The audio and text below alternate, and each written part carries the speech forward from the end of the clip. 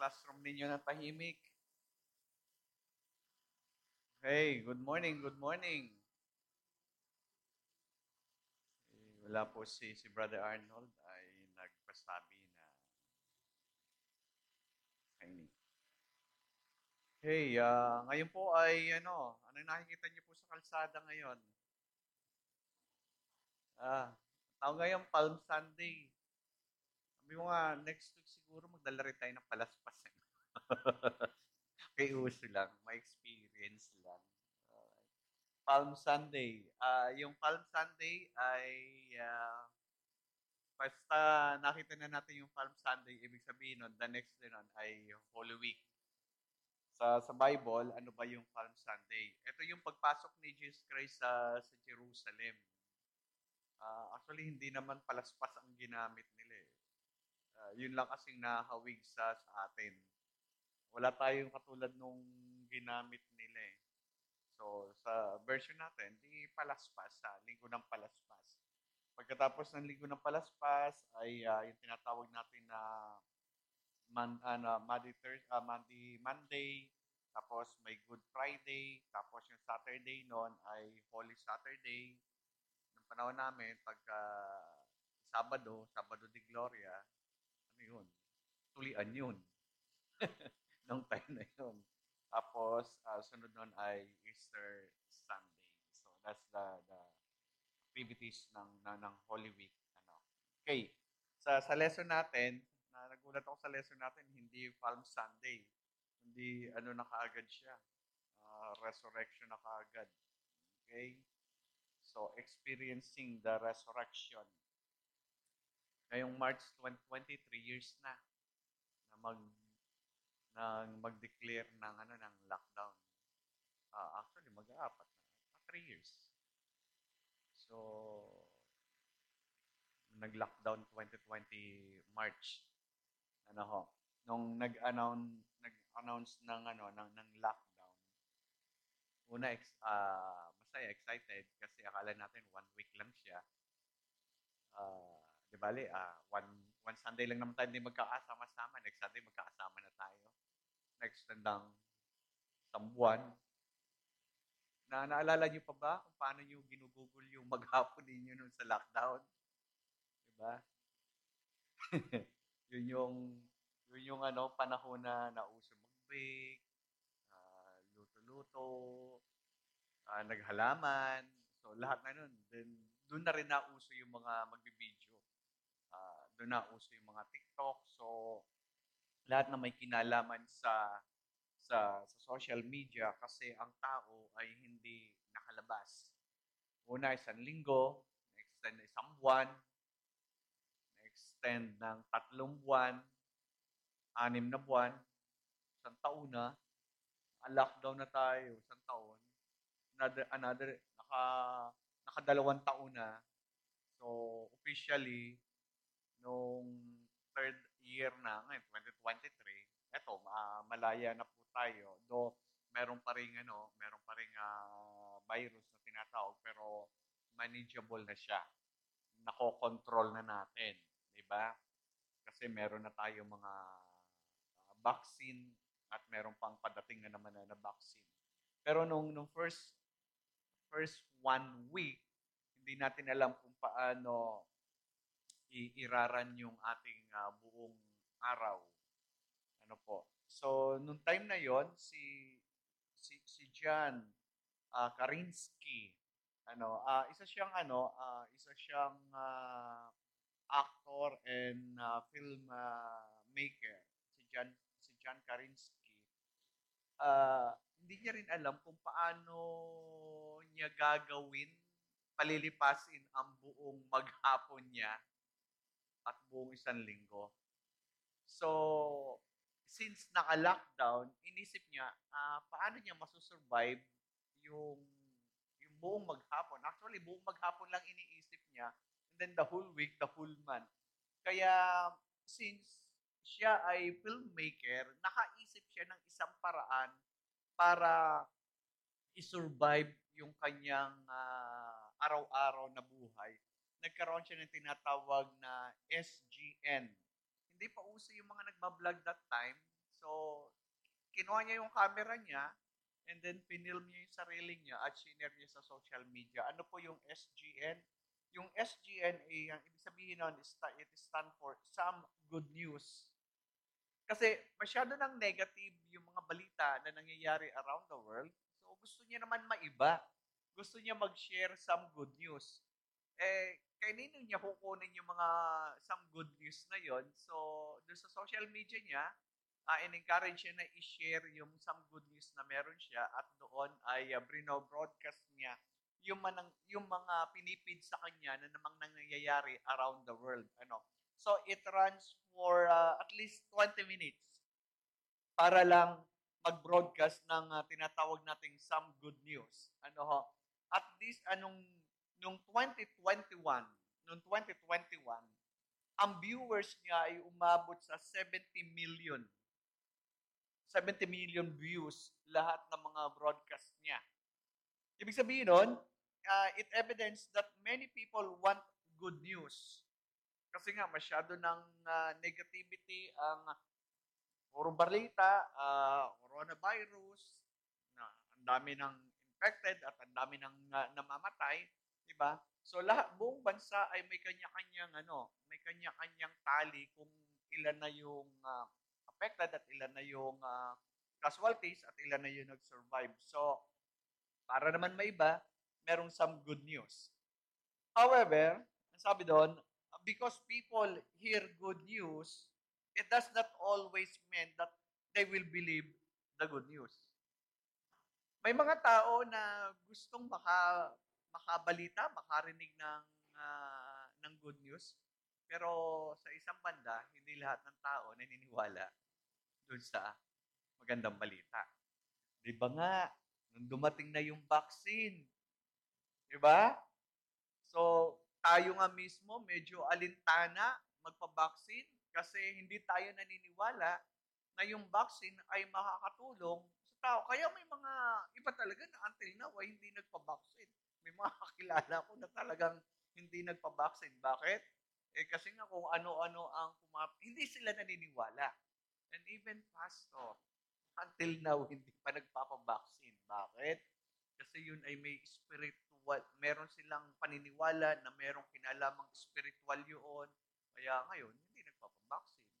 Good news kasi meron na tayong vaccine. Ibig sabihin, pwede na tayong maprotektahan from virus. However, hindi lahat naniniwala doon sa vaccine na yon. Diba? Sabi pa nga ako ay ano nga ginamit na word doon? I am covered by the blood of Jesus. Sabi yan, hindi kami nagpa-vaccine na. May hindi talaga nagpapa-vaccine. Ba't hindi nagpa-vaccine? I am covered by the blood of Jesus. After a week, patay. Yun, covered by the blood of Jesus. Sabi ko, okay, so yun yung mindset nila, yun yung thinking nila. Okay lang din. Yun yung kanilang paniniwala, di ba? So, nung bago pa lang yung coronavirus, kasi yun kaya nga COVID-19 2019, tayo ay sa Pilipinas, nagpa-party-party pa tayo, nag-celebrate tayo ng Christmas, ng New Year, samantalang sa Wuhan ay nag-lockdown na sila. Nakikibalita lang tayo, di ba? Sabi natin, hindi naman naaabot sa atin yan Okay? Hindi naman naaabot. Diba? Tapos may pumutok na hindi natin na naisip yung yung vaccine kasi may local event tayo. Pumutok ang Taal. So busy tayo noon, tumutulong tayo noon. So busy. Naka-face mask din tayo noon. Hindi dahil may virus na sa atin, kundi medyo masakit sa ilong yung ashfall ng nung putok ng bulkan. So naka-face mask tayo noon. Ito na pumasok na yung nakapasok na sa Pilipinas ang coronavirus. Diba? Nag-lockdown na ang Manila, pinulat na yung mga estudyante. Una Manila nag-lockdown, and then mga karating provinces nag-lockdown na, and then buong Pilipinas na nag-lockdown. So, gano'n na nangyari. May good news, Pero hindi lahat ng tao ay naniniwala. Ano yung good news that time? Good news kasi meron ng pwedeng magpalakas ng immune system natin, which is we call it vaccine. Diba? So, hindi naniwala ang tao. Yung pag-aaralan natin, ganun din. May good news, pero hindi sila naniniwala. Ano? At ito makikita natin sa John, sa Luke chapter 24, verse 1 to 12. Yung tinatawag natin the empty tomb. Supposed to be ay next Sunday pa natin to pag-aaralan, pero sa lesson natin ay ito na yung pinag-usapan. Okay? So, ang senaryo para lang magkaroon tayo ng idea, ngayon ay Palm Sunday, yung mga tao na lumalabas ng simbahan, may mga dalang palaspas, kasi sinaselebrate nila yung Palm Sunday. Baka nagtataka kayo, Pastor, bakit tayo walang Palm Sunday? Pwede naman. Gusto nyo, next year, mayroon din kayong dalang palaspas. Babasbasan din natin. Di ba? May tubig naman tayo dyan. Hindi wisik-wisik ako kayo. Okay? So, may Palm Sunday. Ang kakatwa lang sa event ng Palm Sunday, bakit merong Palm Sunday? Kasi yung mga tao noon, yung naniniwala kay Jesus Christ na nakapanginig, winelcome nila sa Jesus nung pumasok siya sa Jerusalem. So bilang tanda ng welcoming celebration, yung mga tao noon, kumuha sila ng mga dahon. Tapos nilatag nila yung mga damit nila doon sa kalsada kasi si Jesus ay papasok na nakasakay siya sa asno. Donkey, hindi kabayo. Ang sinakyan niya, donkey. So, nung papasok na sa Jerusalem, kasi ang Jerusalem ay tinatawag natin yun na walled city. That time kasi, sa panahon ng Biblia, kapag ka ang city ay, ibig sabihin, ay prominente, sagana, so siya ay binabakuran. Lahat ng city that time, walled city. So, may mga gates lang yon. So, hindi ka pwede pumasok kahit saan. May gate lang na dinadaanan. So, nung nalaman nila na padating si Jesus, nilagay nila yung kanilang mga damit doon, winelcome nila si Jesus Christ sa pamagitan ng palaspas. Ang sigaw nila, Hosanna, Hosanna, in the highest. Okay? Ano yun Sunday, yung mga tao. Nung Friday, ang sigaw ng tao, ipako si Jesus. Nung Sunday, ang unang sigaw nila, Hosanna, Hosanna to the highest. Wini-welcome nila si Jesus Christ.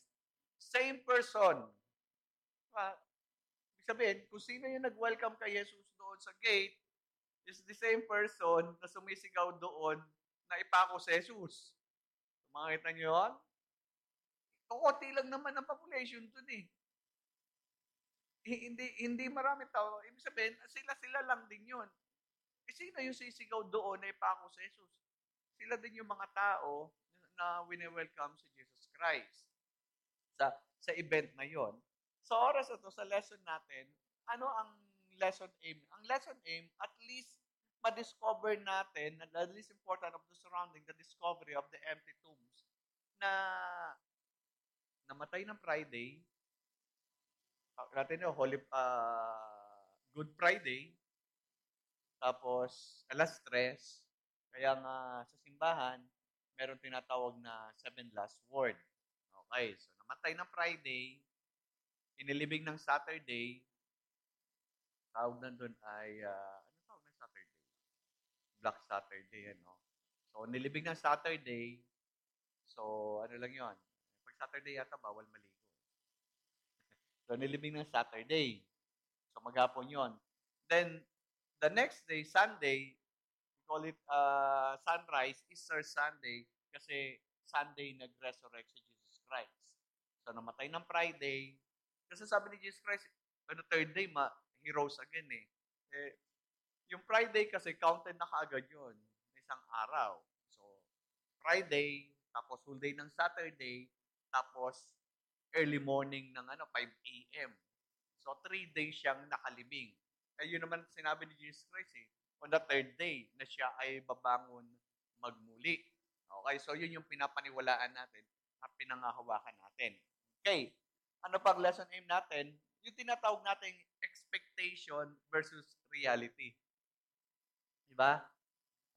Alam na alam natin yan eh. Expectation versus reality. Ginagamit natin yan. Etong expectation natin, napakataas, pero yung reality, napakababa. Diba? Kasi minsan, maganda sa posting, maganda ang mga reviews. Halimbawa, kung kayo ay may plano this weekend, holiday, long weekend, na magbubook kayo ng resort, ng accommodation, parang ang ganda sa picture, ang ganda sa views, ang ganda sa review, di ba? Ang taas tuloy ng expectation natin doon sa pupuntahan natin. Tapos pagdating natin doon, ay, ito pala yun, ito pala yung CR dito, walang bidet. Di ba? Ang taas ng expectation natin versus dun sa reality na nangyayari o dun sa mapupuntahan mo. Sa buhay, ganun din eh. May expectation tayo, tapos yung reality. Ganun din yung nangyari dun sa, sa Easter Sunday. Yung expectation nila versus reality. Okay? So, ano pa rin? Ang aim ng lesson natin ay ano ano yung effect nung resurrection ni Jesus Christ sa buhay natin. Okay. So, start tayo. Bible verse po natin, Luke 24 verses 1 to 20, 20 verses 1 to 12. Luke 24 verses 1 to 12. Sa first verse po natin, ang sabi doon, verses 1 to 7. Early morning discovery. On the first day of the week, very early in the morning. First day of the week. Okay? So sa atin ay ang first day of the week natin ay Sunday. Pagka pumunta kayo ng Middle East, ang weekend nila ay Friday, dati nga Thursday, Friday pa eh. So nabago, naging Friday, Saturday. So ngayon, at least Saturday. Kaya nung nananambahan kami doon sa UAE, Friday kami nananambahan. Kasi yun yung ano nila, katumbas sa atin Sunday. So ngayon nabago na. Friday, Saturday na ang weekend nila. So Saturday na sila nananambahan. So depende kung ano ang first day of the week. So tayo, ang first day of the week natin ay yung Sunday. On the first day of the week, every early in the morning, the women took the spices they had prepared and went to the tomb. Ano ho? So, bakit Sunday sila pwedeng pumunta? Why not Saturday? Kasi nailibing na ng Friday, di ba? Nilibing ng Friday si Jesus Christ. Wala naman sa kanila walang embalming o ini-imbalsam mo pagka namatay. Ang pinakamalapit dito sa mga kaibigan nating Muslim, sa Muslim wala silang lamay-lamay. Pagka namatay yung kamag-anak nila, dapat within 24 hours, may ilibing na yon. Within 24 hours, dapat may ilibing na yon. So, tayo, sa Christian group, meron tayong lamay. Diba? So, depende. Usually, 5 days, pagka meron kang hihintayin na relatives galing abroad, mag-e-extend. So, kinakailangan ma-involve yun. Ibig sabihin, tawag doon? May imbalsa mo. May imbalsa mo, matanggal yung mga internal organ, inaalis yun. Pagka dinala yun sa purinarya, inaalis yung internal organ para malinis, para hindi mag-amoy. Then, mag-i-inject yung katawan, i-inject yun ng formalin para hindi siya to prevent yung decomposition. Kasi pagka expose sa air yun, baka mangangamoy tayo. And hazardous yun sa health ng mga tao na mapupunta.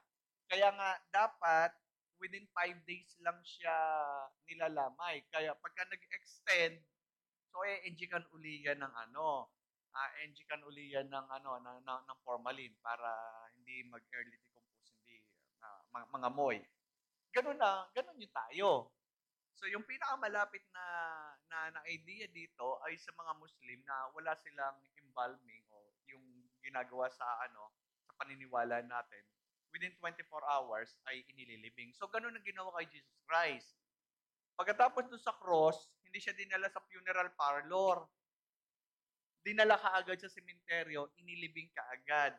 At yung sementeryo nila, hindi katulad ng sementeryo natin. Yung sementeryo, medyo social kasi itong yung kumuha kay Jesus Christ Merong sariling sa panahon natin ngayon, may sariling musileo. Yung libingan nung lalaki na kumuha kay Jesus Christ, wala pang nakalibing doon. So kinuha niya yung katawan, nagpaalam siya, tapos inilibing doon sa musileo. Sa gilid ng bundok, kung saan hukayin nila yon.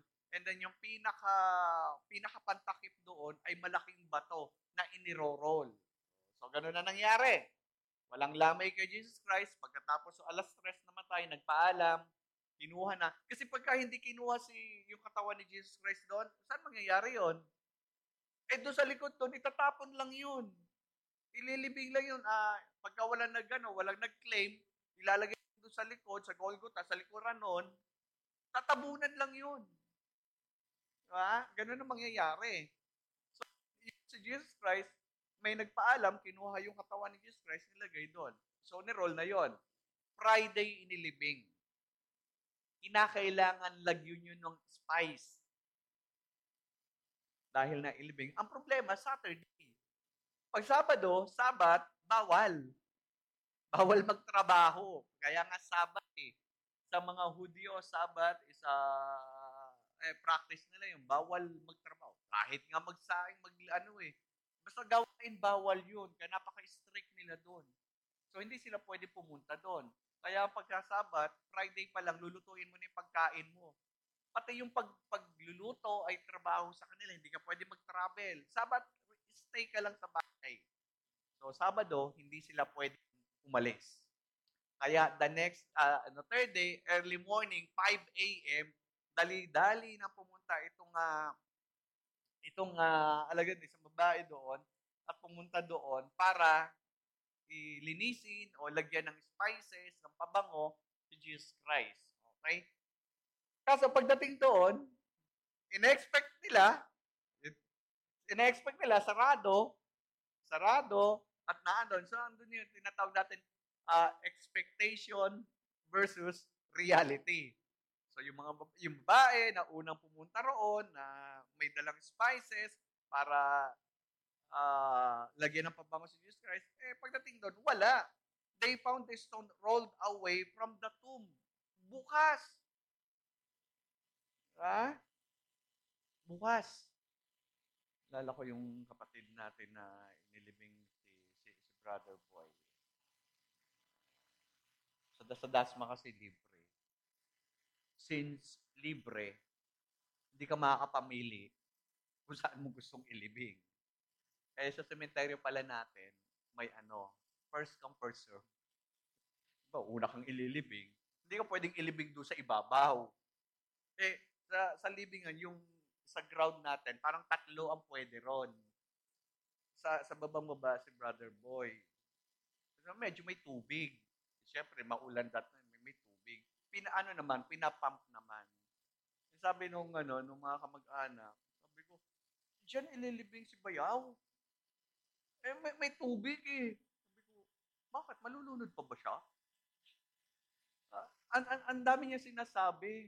Sabi ko, ano ba yan? Nakakaawa naman si Bayaw. Sabi ko, kinausap ko tuloy. Sabi ko, wala ko tayong magagawa. Kasi libre ito.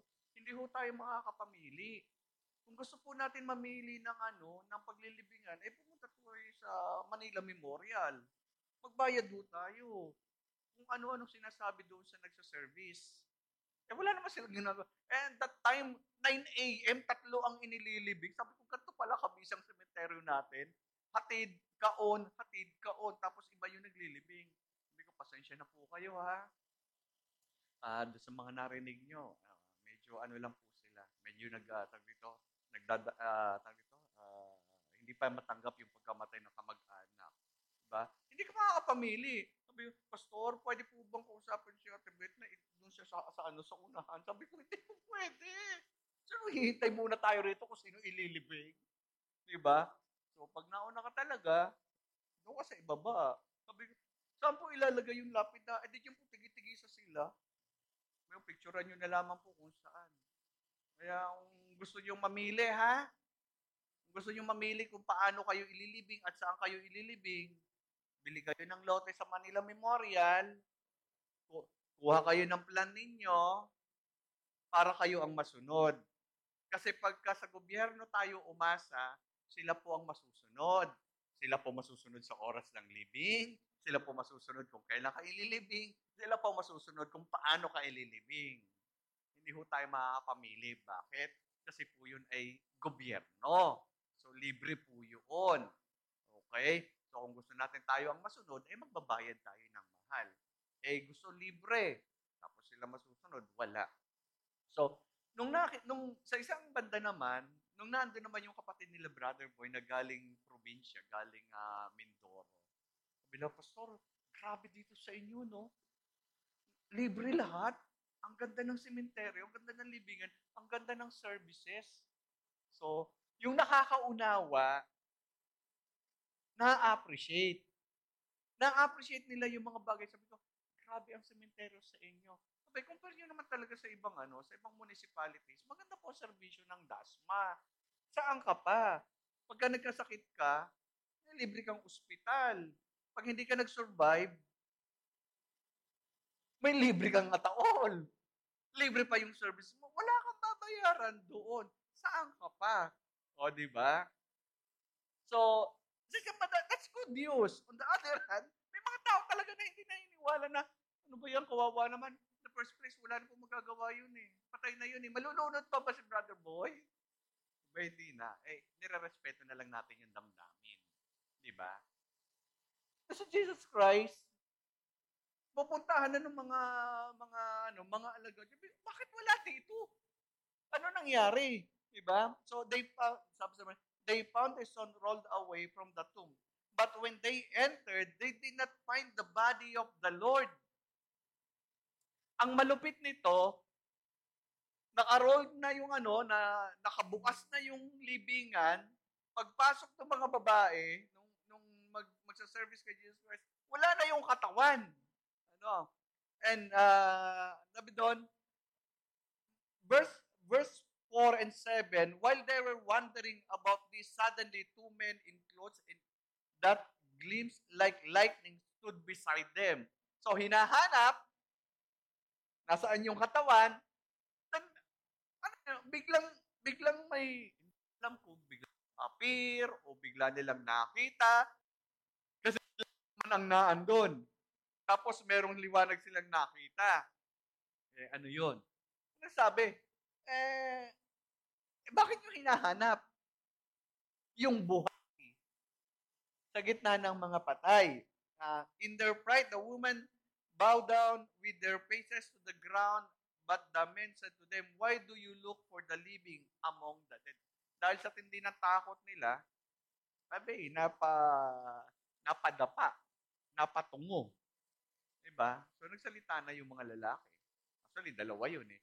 Sabi lang, ay bakit yung hinahanap yung buhay sa gitna ng mga patay? Sementeryo nga yun eh.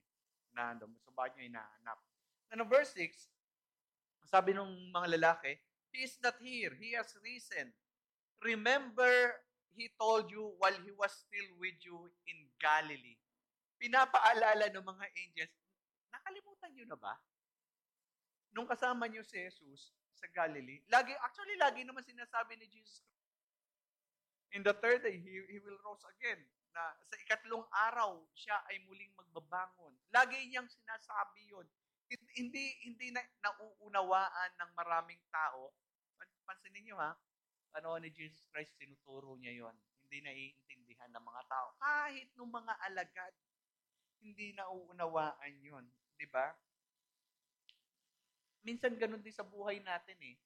Parang ang kulit-kulit natin. Alam mo yun? Pagka nagbabasa tayo na ng Bible, nag-aaral tayo, lagi na naman nating napapakinggan, pero hindi naman natin pinapaniwalaan. Diba? Para mga alagad lang, sinabi ng sa ikatlong araw, mabubuhay akong muli. Tapos, nung nangyayari na to, hindi nila ma-recall yung mga ganong bagay. Diba? Sa buhay kaya natin, ano yung mga minsan, alam naman natin totoo, minsan parang namumuhay tayo parang hindi totoo. Ah, ano ba yung mga pinapaniwalaan, pinangahawakan nating totoo? Pero parang hindi naman totoo sa paraan ng pamumuhay natin. Good news ngayon, actually hindi naman siya masyadong good news, pero good news pa rin. May nabalitang pinatay na estudyante ng Lasal. Na-post ko sa group natin. Siya ay anak ng kapatiran sa pila. Kabatch namin sa pila, kapatiran. Pero yung napangasawa, hindi kapatiran. Pero involved pa rin sa church. Sa church. Good news in a sense na nahuli na yung gumawa ng hindi maganda. Pero kahit na nahuli na, hindi pa rin maganda yung sitwasyon ng pamilya. Yung kung paano proteksyonan yung anak. From Laguna, ihahatid yung anak dito sa sa Cavite, sa Dasma kasi gustong bigyan ng magandang education. Diba? Lasal. Lasal. Tatanong pa nga, Pastor, saan po ba pwedeng dumaan ng pinakamabilis? Kasi lagi ngang inihahatid. Sabi ko, saan ka ba dumadaan? Sa Carmona. Doon din naman ako dumadaan eh. Pag umuwi ako ng Laguna eh. Ano pa ba mas mabilis? Gusto mo mag-MCX ka. Pero doon ka pa rin dadaan, matatraffic ka pa rin. So, kung paano pinoproteksyonan. Ating-ato yun. Nagbe-beauty queen yun. Kaya nga Queenie ang pangalan. Kasi magandang nanay. Good news, kasi tinanong, kasi schoolmate namin yung tatay eh. Same school, sa GC namin. Ala, grabe naman sa Dasmariñas, hindi pala sa Lasal. Tapos sabi isang classmate namin, tanong mo si Mau kasi nasa Dasma siya. So kung ano yung shinare ko sa GC natin, shinare ko na rin doon sa GC ng kabatch namin para lang mahimasmasan, ang dami nilang agam-agam. So, nakilala na kung sino yung gumawa nun, then nung nahuli na, so shinare ko din sa kanila na nahuli na, ina-update ko sila. So, nahuli na po. So, ayan, salamat naman.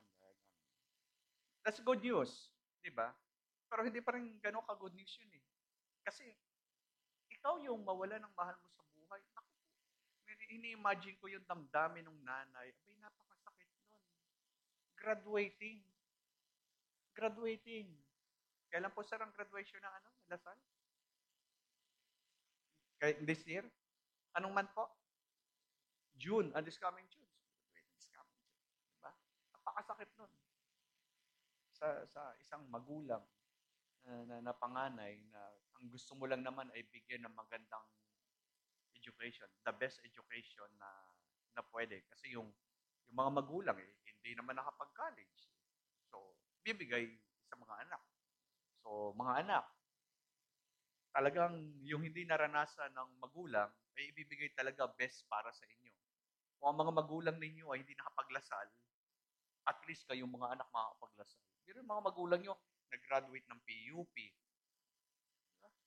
Sinong taga-PUP rito? Meron bang graduate ng PUP rito? Pagka-PUP kasi, di ba, yun eh, medyo less ang tuition. TUP. Mas less ang tuition nyo. May tuition po kayo sa TUP? Wala na. Mas less yun, di ba? So, yung mga school sa TUP. Naglasal ka. Hindi biro ang lasal. Nagpaaral ka sa lasal, di ba? So, yun yung realidad ng buhay. Hindi dahil Kristiyano tayo, exempted tayo sa mga Can I use the word misfortune? Mga bagay na hindi maganda. Minsan tinatanong Pastor, bakit nangyayari yung yung mga hindi magagandang bagay sa good people? Minsan kasi mahirap din sagutin, di ba, sir? Why bad things happen to good people? Hindi naman kasi assurance dahil mabait ka, hindi ka makakaranas ng ng hindi magaganda. At hindi ring assurance kapag ka-Kristiyano tayo, leaders tayo, active tayo sa church, hindi na tayo makakaranas ng not so good. Hindi naman yun yung pangako ng Panginoon. Mararanasan po natin ang lahat ng bagay na ito. Okay. So, anong pwede natin gawin? Ang pwede lang natin gawin to express yung ating sympathy doon sa mga tao na hindi ko nga rin alam kung paano ko i-message, paano ko magpapaabot ng So, yun na yung pwede natin gawin. And imagine Jesus Christ. Sino ba si Jesus? Sino ba si Jesus? Son of God. Ano nangyari sa kanya? Bakit nangyayari kay Jesus yung mga ganung bagay? Anak siya ng Diyos. Sumusubi, hindi niya na-experience yun kasi anak siya ng Diyos. Pero taliwas yun sa mga pangyayari nung naandito siya sa lupa. Una, alam din naman ni Jesus Christ kung ano mangyayari sa kanya dito sa lupa. Kaya nga yung prayer niya nung naando na siya, Lord, can you take away this cup from me? Kasi yung sinasabing alisin yung sorrow, ibig sabihin nun, suffering yun Alam mo yon, yung dumarating din naman sa punto ni Jesus Christ na napapagod din siya, nahihirapan din siya. Ang tawag natin doon, yung kanyang humanity, yung kanyang pagkatao, lumalabas din naman. Napapagod ba si Jesus Christ? Oo. Nauuhaw? Oo. Nagugutom? Oo. Nasasaktan? Lalo na. Diba? Kaya nga sabi niya, Lord, can you take away this cup from me? Pwede mo bang alisin tong sorrow sa akin? Pero alam niya naman kasi kung bakit siya nandito sa lupa, but your will be done. Dahil ito yung nais mo, ang kalooban mo ang mangyari. Diba? Lagi na lang tayo nga asa doon sa kalooban ng Diyos. So imagine, Jesus Christ, dito sa lupa, na-experience niya, He is the Son of God. Pinahirapan, namatay, and He rose again on the third day.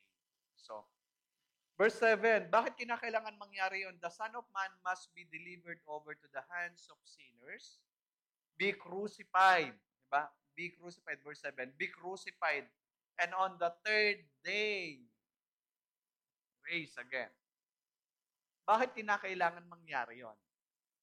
Mga kapatid, to be honest, alam ba natin yung idea kung bakit merong Holy Week? O na-enjoy natin ng Holy Week kasi long weekend? Kaya pag-usapan natin ng medyo malalim na kadahilanan ng Holy Week. Na-appreciate ba natin yung Holy Week kasi long weekend siya? O na-appreciate natin siya because of that spiritual bearing niya? Ibig sabihin yung spiritual impact niya sa akin. Yes, masaya may Holy Week kasi long weekend yan. Kaya nga yung mga magulang ngayon nagre-request na sana daw ibalik na lang sa dating school year yung yung school year natin kasi nga summer may pasok yung mga bata, 'di ba teacher? Ikaw tatanungin, gusto mo dati o ngayon Holy Week may pasok? Diba? Kasi ngayon lang talaga naramdaman ng mga bata na yung summer natin na may pasok kasi mga nakaraan naman online hindi ramdam. Pero ngayon umaapil ang mga teacher, napakainit daw sa classroom.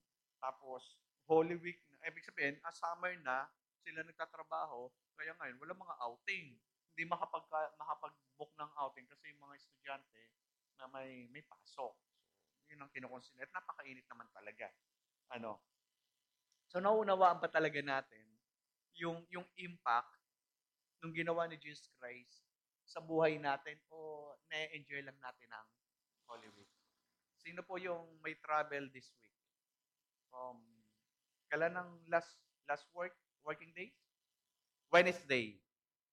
Sino pong may nakabook ng travel, long ride? Sir, saan ang destination niyo? Wow, Sagada. Drive yan. Okay, so drive yan. Ingat po kayo. Enjoy. Diba? So, si, sasama ka? Sama po daw.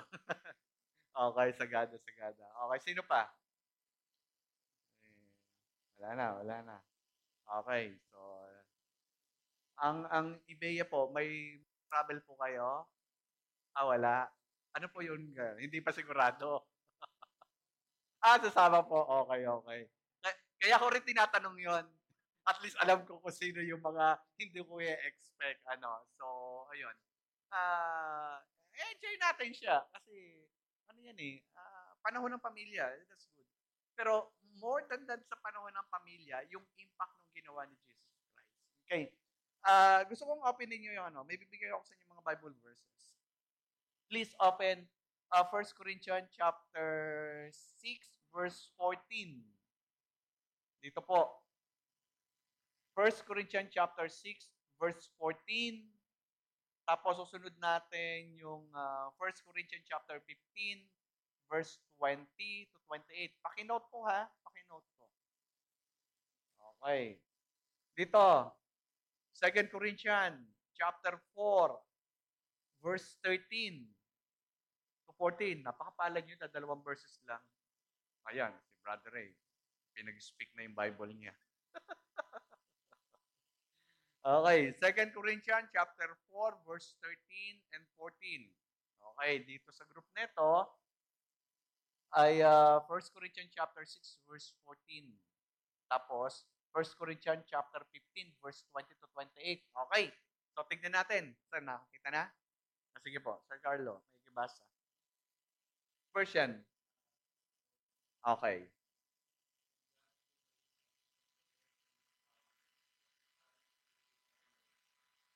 Okay.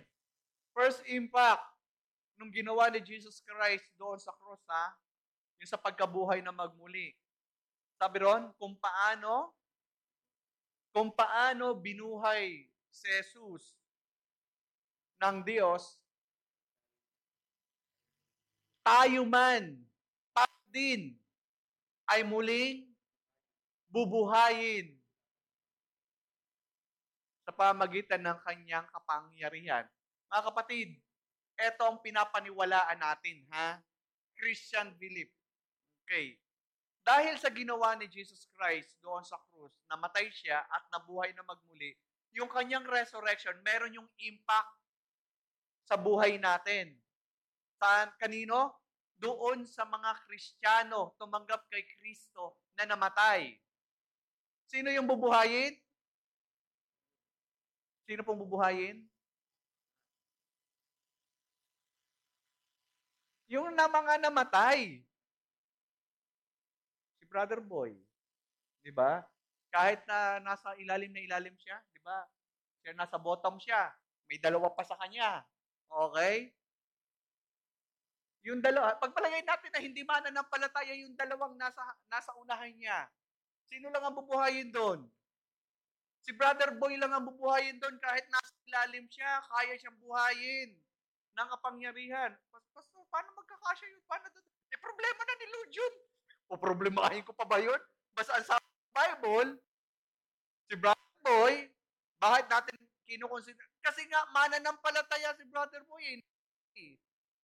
Inilibing. Bubuhayin yun.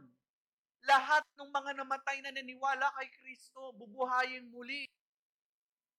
Kaya yun yung pinangahawakan natin. Hindi lang sineselebrate natin ng Holy Week kasi holiday. Mas lalong merong impact sa mga mananampalataya yung Holy Week. Inaalala lang natin ito. Kasi minsan lang namatay si Jesus Christ Nagkakaunawa po tayo? Kasi minsan na-enjoy lang natin yung Holy Week dahil holiday siya. Pero mas lalo nating ma-enjoy ang Holy Week, mas lalo nating ma-enjoy yung travel natin dahil sa ginawa ni Jesus Christ, meron akong pag-asa na kahit ako ay mamatay, bubuhayin akong muli sa pamagitan ng kapangyarihan ni Jesus Christ. Okay. Next verse po, tapusin natin sa inyo. Verse 15. Medyo mahaba ito. Jerry, 15. 1 Corinthians 15. Anong meron dyan na nakita mo?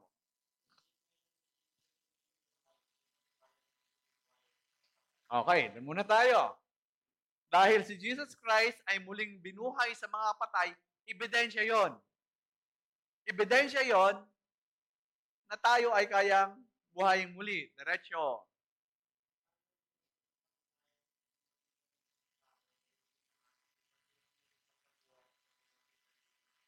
Okay, linawin lang natin ito. Paano pumasok ang kamatayan? Sabi doon, pumasok ang kamatayan dahil sa isang tao. Kailan ba nagsimula yung kamatayan? Alala nyo? Nung nagkasala sa pamagitan ni Adan. Ang totoo niya, ang kamatayan hindi kasama sa creation ng Diyos. Hindi kasama ang kamatayan. Ang kamatayan, resulta ng kasalanan. Dahil nung pagsuway sa unang tao, sino yung unang tao? Si Adan. Sabi ron, kung paano pumasok ang kamatayan sa pamagitan ng unang tao, ang binabanggit doon ay si Adan, ay ganoon din naman, tayo ay bubuhayin kasi sino bang nabuhay mula sa mga patay? Si Jesus Christ, sa Old Testament, merong mga tao na hindi nakaranas ng kamatayan. Pero ang unang nabuhay mula sa mga patay ay walang iba kundi si Jesus Christ. At dahil doon, tayo ay muling bubuhayin. Pastor, ano mangyayari doon sa sa mga tao na hindi makakaranas ng kamatayan? Kasi ang sabi doon, ang bubuhayin lang ay yung mga namatay. So yung mga hindi aabot sa kamatayan, kung hindi ko po alam, magkakaroon ng ng transformation ng katawan. Yung katawan na ito ay mapapalitan ng tinatawag nating glorified body. So may chance pa. May chance pa yung maitim, baka pwedeng in the second life, maputi siya, tisoy siya. 'Di ba? May chance pa tayo doon. So may chance pa na yung walang buhok ngayon, second life, baka meron ng buhok. Kung kulot ka ngayon, baka second life, ikaw ay straight na. Hindi natin alam.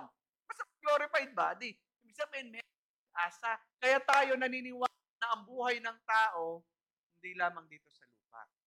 See? Kasi kung dito lamang tayo humahawak, ang sabi ng Biblia, tayo ay pinakaaba. Okay, ang Bible verse ninyo, makikibasa.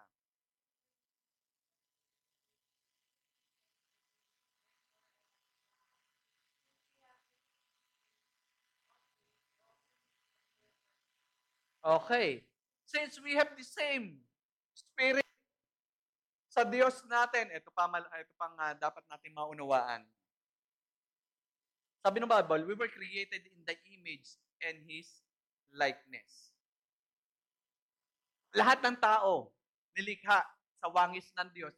Kahit yan ay masama, kahit yung na gumawa ng kasalbahihan sa ating kapatiran, kahit na anong sama ng tao, meron pa rin spirit ng Diyos yun. Masama naman yan. Ay, yun ang tingin natin. Oh, sama. Wala din naman tayo na pinagkain nila. Medyo worse lang ang salbahihan nito. Kaya tinaan sa sama. Pero same pa rin sa atin yun. Walang pinagkaiba yun. Ito lang talaga may break na law ito. Yung ating criminal law. So, sama. So, lahat ng tao, may spirito ng Diyos. Okay, ito, unawain natin, ha? Kapag ka ang tao ay namatay,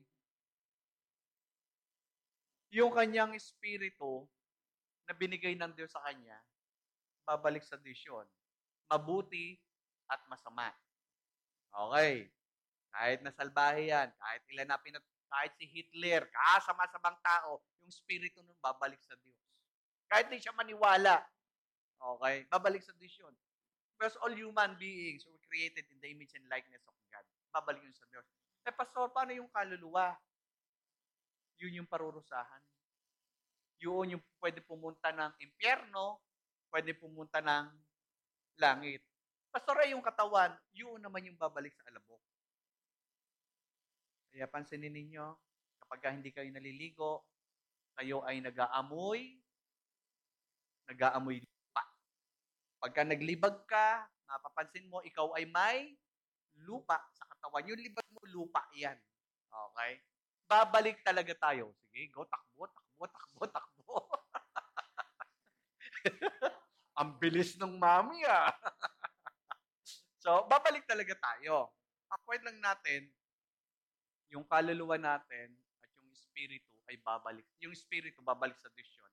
Kasi hiningihan tayo ng Diyos. Sa Kanya yun.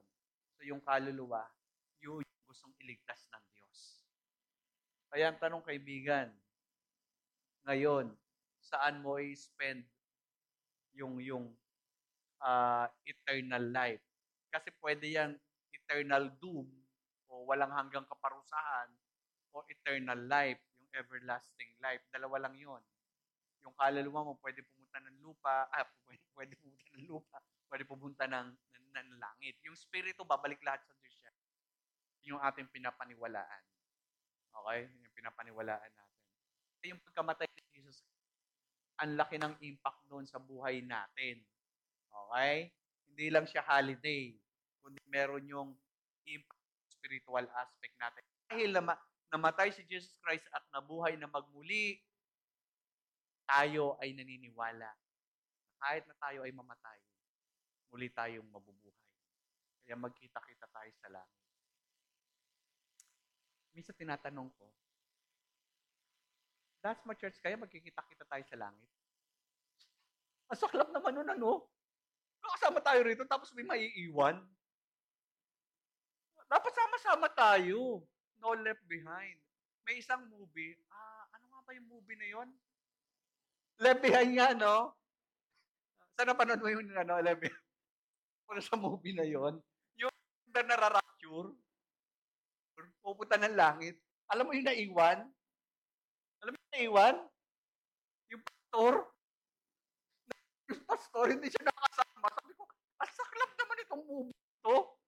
Yung pastor iwan, hindi ko alam bakit naiwan yung pastor. Pero ipinapakita lamang doon na pwede maiwan yung pastor. Hindi, pinapakita lang doon na there's life after death. After death. Kaibigan, kung ikaw di ka pa naniniwala na merong tapos ng kamatayan, ay nako. Ay nako. Merong event sa Bible. Alam niyo yung event sa Bible na ano bang story yun? Meron siyang mga kapatid. Meron siyang mga kapatid. Kay Lazarus ata yun. Kay Lazarus. Sabi, Panginoon, pwede bang ipadala mo uli si Moses sa lupa para warningan? Kasi may 5 pa siyang kapatid na lalaki. Warningan na totoo yung impyerno. Sabi ng Panginoon, nag-respond, hindi na pwede. Bakit?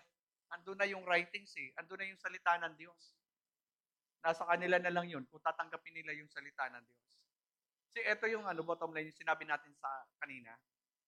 People are looking for good news, but it doesn't mean they believe the good news. Diba? Meron na tayong good news. Ano yung good news? Na si Jesus Christ namatay nung Friday. So, sundin na lang natin yung calendar, ha? Namatay ng Friday, inilibing ng Saturday, and then nag-resurrect ng Sunday, sunrise service. Kaya nga sineselebrate natin yun. And that is the good news. Pero pagka nag-share tayo sa friend natin, parang di naman interesado. Pero gusto nila ng good news. Ang malupit pa nito, hindi sila naniniwala. So, hindi dahil ibig sabihin ng tao, gusto nila makarinig ng good news, hindi ibig sabihin, naniniwala sila sa good news. Magkaganon man, kinakailangan i-insist pa rin na may good news. Anong good news? Kasi Jesus Christ means namatay doon sa krus para sa kasalanan ko, para sa kasalanan ng mga tao. At hanggang ngayon, yung kamatayan ni Jesus Christ, may kapangyarihan pa rin hanggang ngayon. Paano nagkaroon yung kapangyarihan ni Jesus Christ, yung kamatayan niya doon sa krus? kapag tinanggap natin si Jesus Christ bilang Diyos at tagapagligtas.